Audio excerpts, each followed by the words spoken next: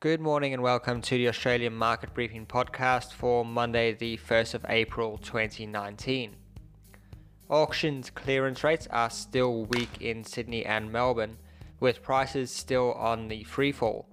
In Sydney, prices are down 10% in the year to March, while Melbourne is only marginally better off, down 9%.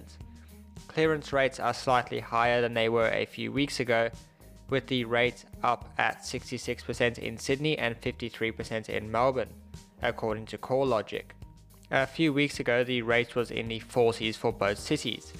However, Westpac is guiding at a high number of unreported auctions, and withdrawn auctions may be skewing results, and they may actually be much lower. Westpac guides that the rate may look a lot more like 50% for Sydney and in the 40s for Melbourne.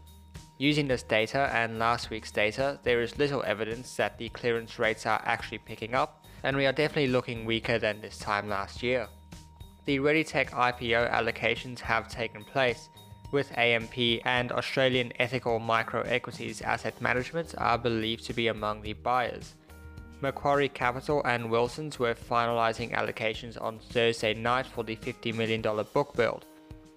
If you remember last week, on Thursday, the deal was recut, which is believed to have brought AMP into the mix to allow the IPO to happen.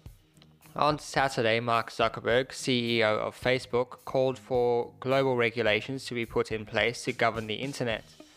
He wants the regulations to be focused on hate speech, violent content, election integrity, and data portability.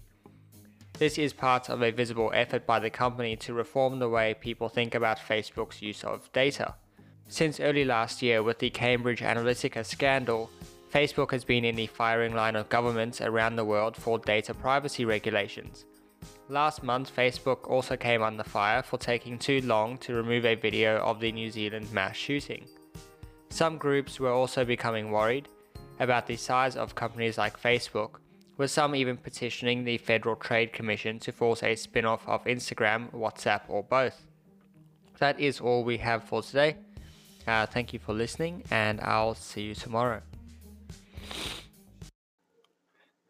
Hey guys, I just wanted to let you know that the Business as Usual podcast is going strong. We release every week at midday, so definitely go wherever you listen to podcasts, go and have a listen, or check out the Millennial Investor YouTube channel.